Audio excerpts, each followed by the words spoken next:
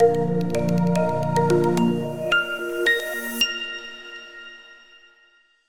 everybody, and welcome to Baker McKenzie Pension Team's August podcast. I'm Jonathan Sharp. I'm one of the partners in the pension team. Now, I'm recording this from a hot attic bedroom in Torquay in August, so you might hear a little bit of a mix of seagulls and someone banging on roofs in the background. We've also got on the podcast a few other people that I'd like to introduce. So we've got Sarah Hickling. So Sarah, whereabouts are you at the moment? So I'm near Epsom in Surrey, and I'm a knowledge lawyer in the pensions team. Okay, brilliant. And Sarah's going to be providing an overview of recent kind of pension developments. And then we've also got a kind of a special guest, not from the pension team, Priyanka Usmani, who's from our restructuring and insolvency team. So Pri, kind of whereabouts are you at the moment? Hi, Johnny. Hi, everyone. I'm in London in my home office, trying to keep myself as cool as possible. It's rather small and rather hot. Not working too well. That is the theme at the moment, isn't it? The heat. And then Pri joins us just to explain kind of some of the significant changes that have been going on in relation to insolvency legislation. And then last but not least, we've got Vicky Thompson-Hill, another of our kind of know-how lawyers. Vicky's going to be talking about the regulator's recent guidance on super funds and what that means for us. And Vicky, kind of whereabouts are you? How are you doing? I'm well, thank you, Johnny. I'm in an equally boiling home office attic in South London, so slowly melting away. Okay, yeah, attics are definitely the worst place to be, aren't they, at this sort of time? Okay, so first of all, we're going to be talking about kind of an overview of kind of recent pension developments. So I don't know about you, just in relation to the news, I've been kind of a bit of fatigue over the past few months, all about track and trace. So the school's going to go up and, fingers crossed they will, PPE, exam results, that kind of thing. But what I'd really like to know is kind of what's going on in the world of pension news. So Sarah's going to help us with that. Sarah, can you explain, has it been kind of a quiet time lately? Everybody's on holiday doing their staycations or, quarantining after returning from kind of Italy. Kind of what's been going on? I know, well, it has been really busy still on the pensions front, despite the fact that everyone's trying to, desperately have a break. But it's the pension schemes bill has started moving again through Parliament. So that's the bill that contains lots and lots of changes to current pensions legislation, including changes that are intended to increase the pensions regulator's powers. So there was a bit of a hiatus for that bill during lockdown, but it started moving again. So it has now finished all its stages in the Lords, and it's moved to the Commons. There still isn't a firm timetable for when it will complete all its remaining stages, but I think we're expecting it to sort of move through Parliament and get royal assent potentially by the end of the year. But okay, so it might be a nice kind of Christmas present for us then, perhaps. It could be that. It could be just what we've all wanted. Yeah, exactly. But I think the courts, interestingly, have been busy during lockdown as well, or that might just be because judges have been at home writing the judgments that they heard pre-lockdown. But we have had a lot of judgments. We've had a whole spate of judgments around RPI, CPI, which unfortunately we don't have time to go into today. But we've also had a Court of Appeal judgment in the Safeway and Newton case, and I did want to touch a bit on that today. That Court of Appeal decision is all about when the scheme sponsored by Safeway Supermarket closed the barber window in the scheme. And I'm sure a lot of listeners already know, but the barber window relates to an issue which I think most DB schemes have faced, which is how and when to equalise retirement dates between men and women. And in the Safeway case, because of the way that equalisation had been implemented, there were various possible dates for when the barber window could have closed. So it is quite sort of date heavy, this case. But from Safeway's perspective, I think the key thing is that the earliest date that the window could have been closed, the better from a cost perspective.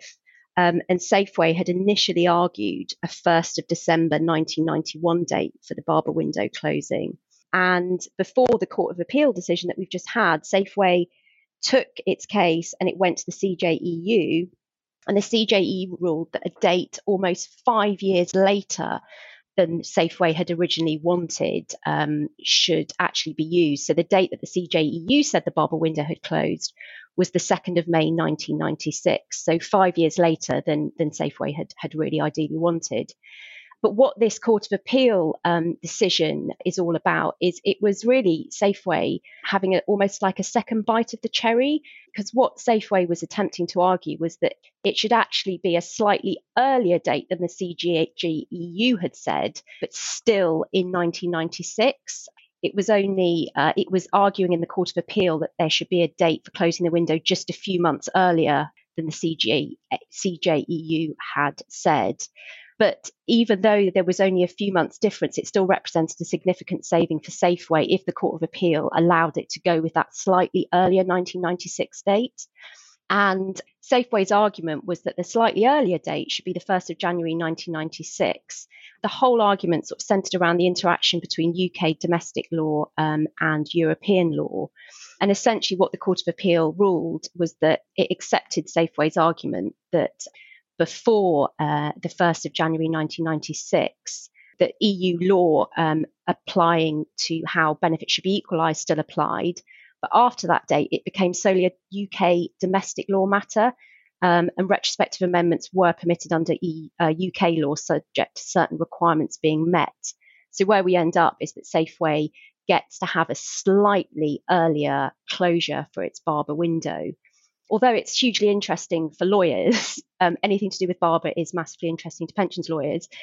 Actually, I think for most schemes, it might not have a hugely significant impact. I think really it's only likely to be of any real significance for schemes which executed deeds to equalise retirement dates after the 1st of January 1996 and before the 5th of April 1997, which had purported retrospective effect to before the 1st of January 1996.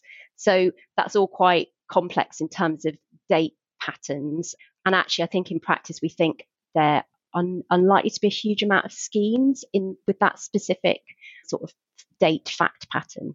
But of course, if you are there and you do have a scheme that has those narrow circumstances that Sarah's mentioning, so you equalise somewhere between kind of January 96, April 97, and it was retrospective, do get in touch and we can save you some money potentially. So thank you, Sarah, for that.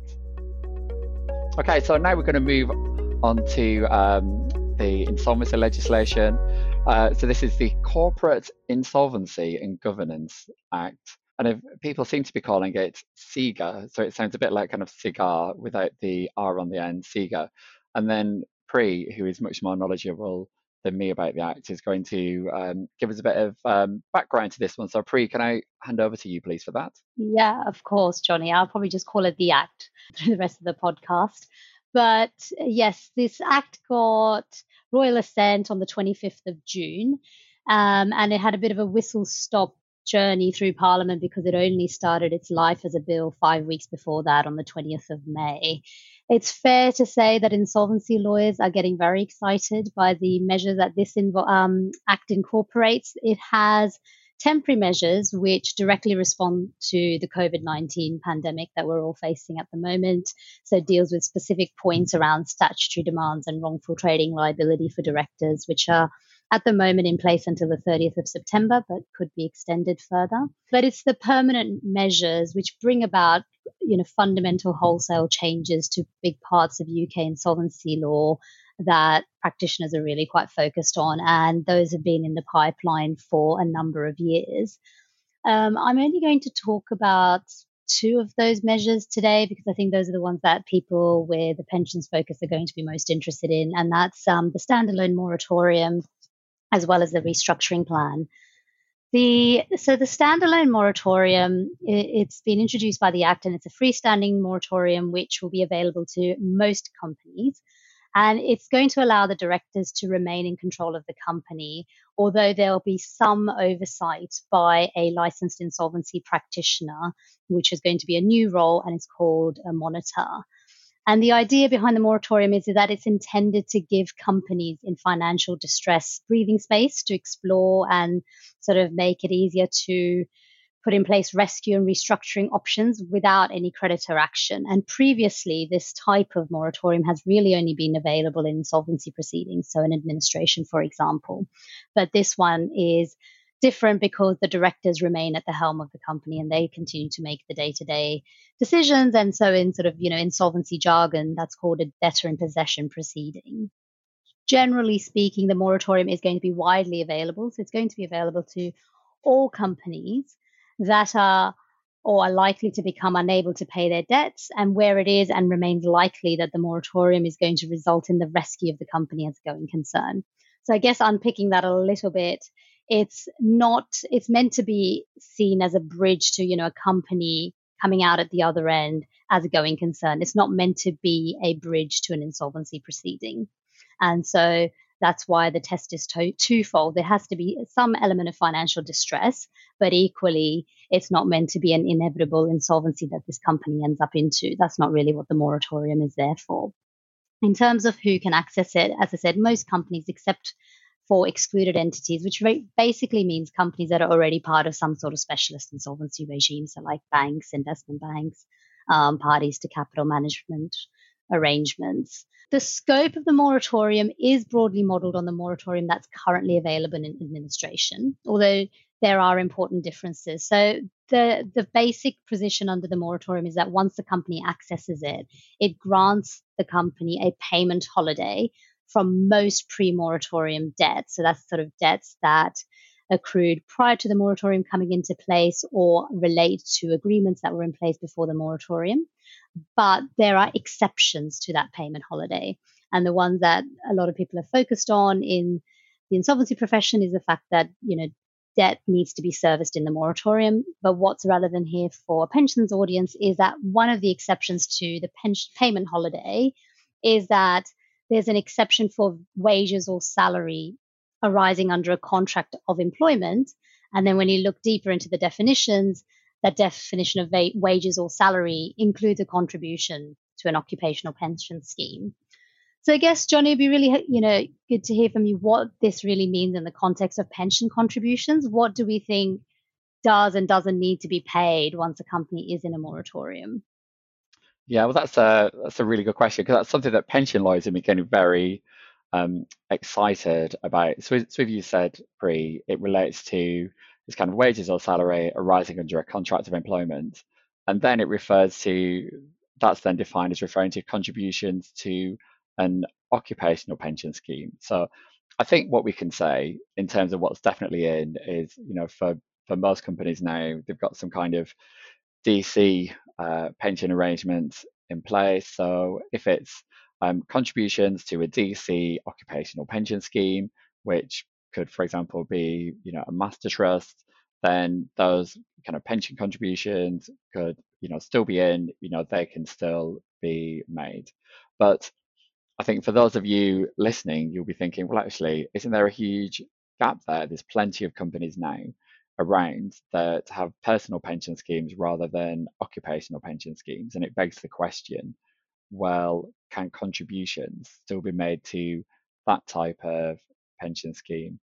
Well, so there are kind of arguments that it should be included, but it's by kind of no means clear, really. I mean, the way I look at it is from a policy perspective, there should be no difference for a company whether they've got an occupational pension scheme or a personal pension scheme in terms of how contributions should be treated. And I think there are certain interpretations that you can make to show that it should be included.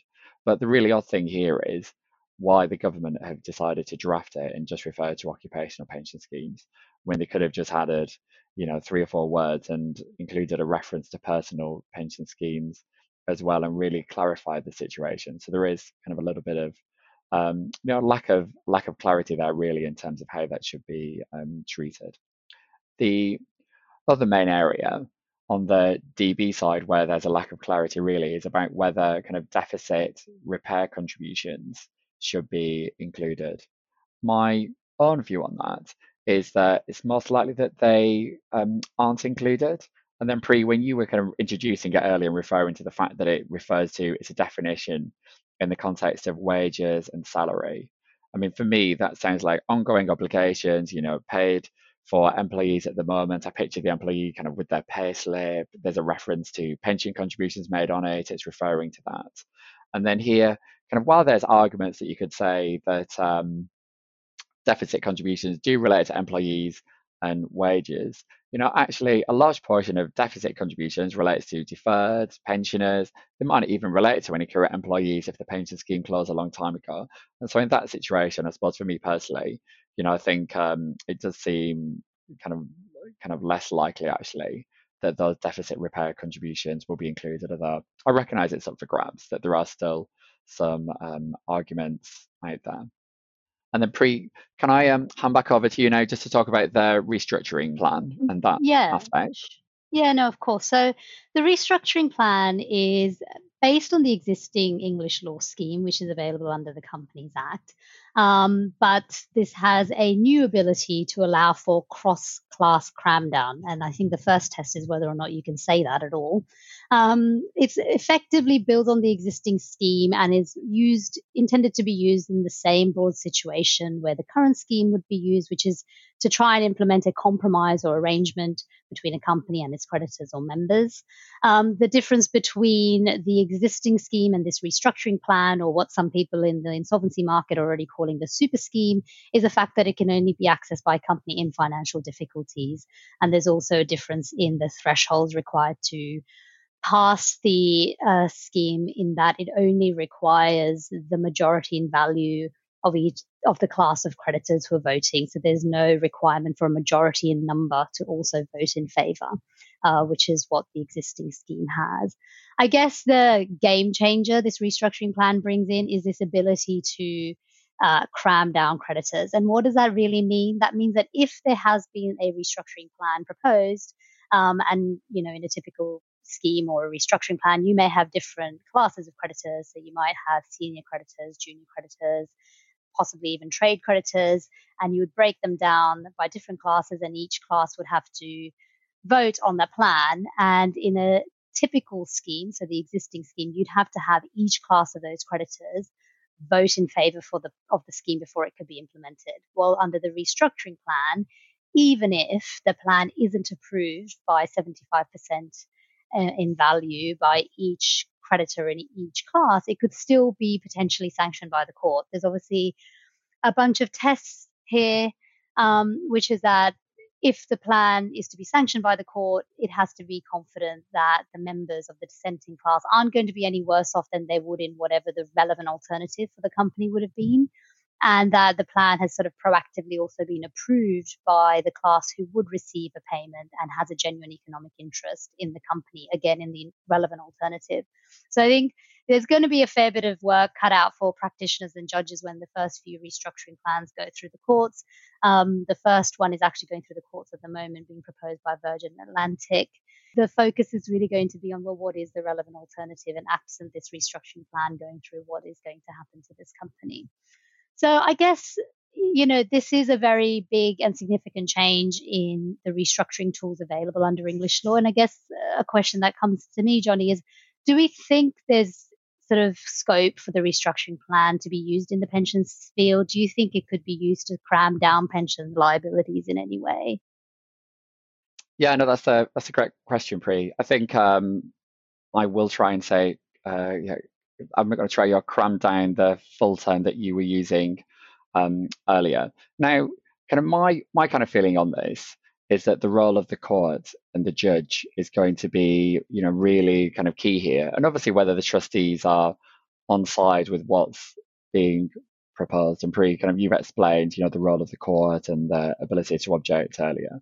So what I think is, if you've got a situation where you've got trustees, they're being negotiated with alongside other creditors, and a situation where they agree to a change in their recovery plan. So let's say they say, actually, the deficit contributions, they can be paid over a longer period, and the trustees agree to it, then I can see that being the kind of thing where, as part of this process, that's all agreed and included. But on the other hand, if you've got a situation where a company kind of wants to impose a new set of contributions on a pension scheme, let's say the trustees aren't happy with it, they disagree with it, and how that's being treated, then given that you've got a whole separate set of legislation and a different regime under the Pensions Act, 2004, the scheme funding legislation for dealing with, the setting of like pension contributions, you've got the regulator, the pensions regulator involved in that process. I think judges actually would be quite reluctant to approve a restructuring plan in that context where you've got objections from the trustees or, potentially the regulator as well. The other aspect to think about here is in relation to Section 75 debts. And I think perhaps it's a similar sort of story here, really, about the role of the courts being important. So if you've got a situation and there's an agreement between, the company and the trustees to say they both decide, okay, well, what we're going to do is we're going to trigger the debt in a pre-planned way, and then we'll agree to a compromise of that debt. I think it's something that might be possible in this type of context where the trustees are looking at it and going, actually, we want to go down this route because we think it's better than what we get through the alternative insolvency process. And it'd be some type of process where, benefits are bought out above the PPF level. So some type of PPF plus here where they're looking at getting something better than on insolvency. But again, on the other hand, if you've got a situation where the trustees aren't satisfied that the position under the proposed cram-down is better than what they get on insolvency, then I think if a judge was looking at this and the trustees weren't happy and weren't convinced about that, then I think the judges see that as a reason to, reject, the restructuring plan, or at least that aspect of it for that reason, really. Because from what you've been saying earlier, Pri, the judge would look at it and say, well, actually, the relevant alternative here might be better for the trustees than what's being proposed under the restructuring plan. Thank you, Pri. Okay, so we're going to turn now to super funds. Vicky is going to speak about that. So Vicky, it's been a long time that we've been waiting for the super funds guidance. So can you just give an introduction? Just tell us what it's all about, please. Yeah, sure. So this is the new interim guidance from the pensions regulator. And it's going to form the regulatory framework for super funds, or sort of DB consolidators, as they're otherwise known, until new legislation is passed to bring in a sort of formal regime. From what we can hear, this could be at least 3 years away. So for anyone who doesn't follow the pensions press with as much interest as us, a super fund model is one which allows for the consolidation of the DB scheme's liabilities into a new occupational pension scheme, and for the employer and trustees to then discharge themselves of their pension liabilities completely. And the industry has been waiting for this guidance since late 2018, early 2019, when the DWP held a consultation on DB consolidation. We did hear that the guidance was slightly rushed out by the regulator, as a couple of the current consolidators on the market were understandably getting a bit impatient about transacting with some certainty. And maybe also that the regulator was a bit spooked by the recent Aspinall, which was a kind of capital-backed deal, where the parties didn't actually seek regulator clearance, as far as we understand. So that's a bit of a background, hopefully. Yeah, no, interesting background. And what does the actual guidance kind of look like then? How did it turn out? Yeah, so there aren't many surprises. The main bit of guidance was for the super fund industry, and I should say that the regulators promised a bit more guidance on various things. But the guidance that we've had was about the shape of the new regime. It isn't that different from the regime proposed in 2018. So the overarching objective is still for there to be a very high probability in the super fund of members' benefits being paid in full, with the benchmark still being set at 99% to give everyone certainty. Clearance from the pensions regulator is still expected before a transaction can proceed.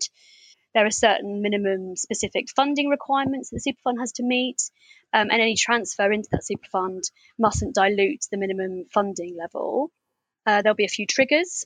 So if the funding of the super fund goes below a certain level, money from the capital buffer will flow into the scheme, or in the worst case, a wind up will have to take place. And there is a restriction on value extraction, which is quite interesting for the industry, from a super fund for at least 3 years.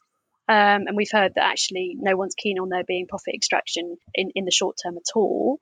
And the regulators said they will look again in 3 years' time to see if, well, certainly if the legislation isn't in place by then, so see how that one turns out. And then finally, there are a lot of governance requirements that you'd expect for this kind of arrangement, including around investment, for example. So in its guidance to the trustees, it's quite an interesting bit. The regulator says that trustees, again, understandably, must be satisfied that members' benefits must be better protected in the super fund than in the current scheme.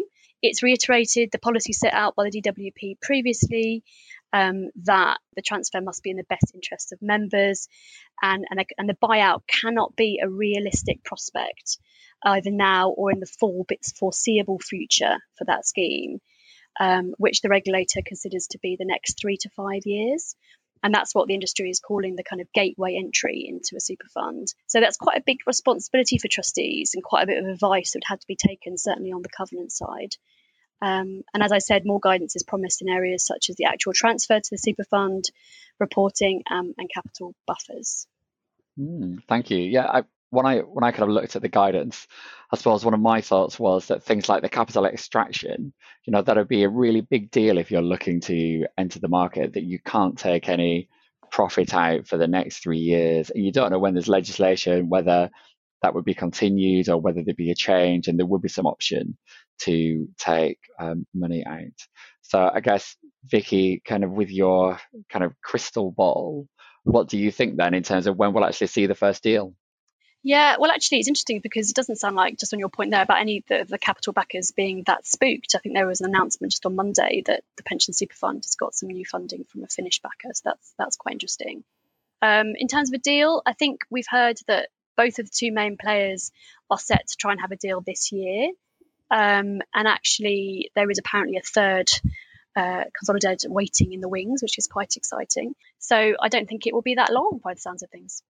Okay, well, I'm trying to think what specific date we need to hold you to that, but I don't think you've been suitably vague. You're not saying by Christmas or by the autumn then. So let's see what happens. But I guess the kind of the bigger question for schemes out there, if they're thinking about, well, what's my end game? What's my kind of long-term goal? We've always had, buyout has been there for kind of years and years, and then now we've got this option of super funds. Is there what are the other kind of new options out there that schemes might be kind of looking at or considering? No, it's interesting because I think when we started talking about super funds a couple of years ago, there weren't as many kind of end game, as we call them, alternatives out there apart from buyout that were a real competitor. I know that there was that sort of slightly surprising leak from the Bank of England sort of saying that they weren't happy at all about the new regime. But since the Aspinall deal that I mentioned, we know that there are other insured and non-insured products out there in the market, not to mention DB Master Trusts, which we shouldn't forget. So it's kind of query whether the super fund market will be as big as we thought it might be. It will definitely be a major change in the market. But I think it might just be one of the various options that trustees will be thinking about when assessing their sort of longer term funding options. So it might be buyout, it might be something else. And I think maybe trustees might be a bit nervous about going ahead and transacting without the legislation when they're going to be losing their link to their employer and their covenant. And I think talking about what kind of schemes might be interested in these super funds, obviously that gateway requirement we talked about is going to be massive. It might be quite a narrow group of schemes that will actually be eligible or able to really join one of these super funds. So it's ultimately going to be schemes that can't afford to buy out in the next 3 to 5 years. So maybe have a weaker employer covenant, maybe with lots of deferred members, which makes buyout a bit more expensive, but interestingly, with a feasible way of securing a cash injection to get you up to the required level of funding to go into a super fund. So maybe as part of a transaction or with maybe with an overseas parent with funds. But I think that allure of severing the employer responsibility, which you won't potentially get with some of the other options, will be really attractive. Although saying that, some consultants we've been talking to query how much cheaper a super fund option actually might be in practice. Apparently bulk annuity pricing is still cheaper than last year. And actually, who knows, the capital backed solutions apparently are more suited to larger schemes. So maybe the super fund market will want to go for smaller schemes. But certainly the impact of COVID is going to be huge. What we were reading the other day is that quite a few companies now have at least an extra 18 months to wait until they can reach their sort of end game position, whatever that might be. And you've kind of really highlighted the role of the covenant advisors in all this and the kind of importance of the advice that they'll give. What do you think about the role of kind of lawyers in all this? What's the kind of thing that we'll be doing on these types of cases and projects? Well, I think, people might say I would say this, but there is going to be an awful lot of legal work to do. Going into a super fund is a huge responsibility for trustees. And I think a lot of people have actually commented in the industry about what a difficult decision that could be, that once or only decision for trustees. So there'll be a lot of due diligence to do, helping prepare the scheme as you would for a buyout. Prepare a scheme, go into a consolidator, lots of benefit specifications, documentation, working closely with the actuarial advisors and obviously the covenant advisors. So it's really helping get the scheme in shape and making sure that the rules of the super fund work and that the trustees are comfortable with how the balance of powers will work. So it's certainly not going to be a straightforward task. Interesting. Okay, so I think there's a lot out there in terms of kind of thinking about kind of when the first deal might be and the level of kind of diligence required as schemes kind of look at that and think about it, and so we'll kind of wait to see what happens there.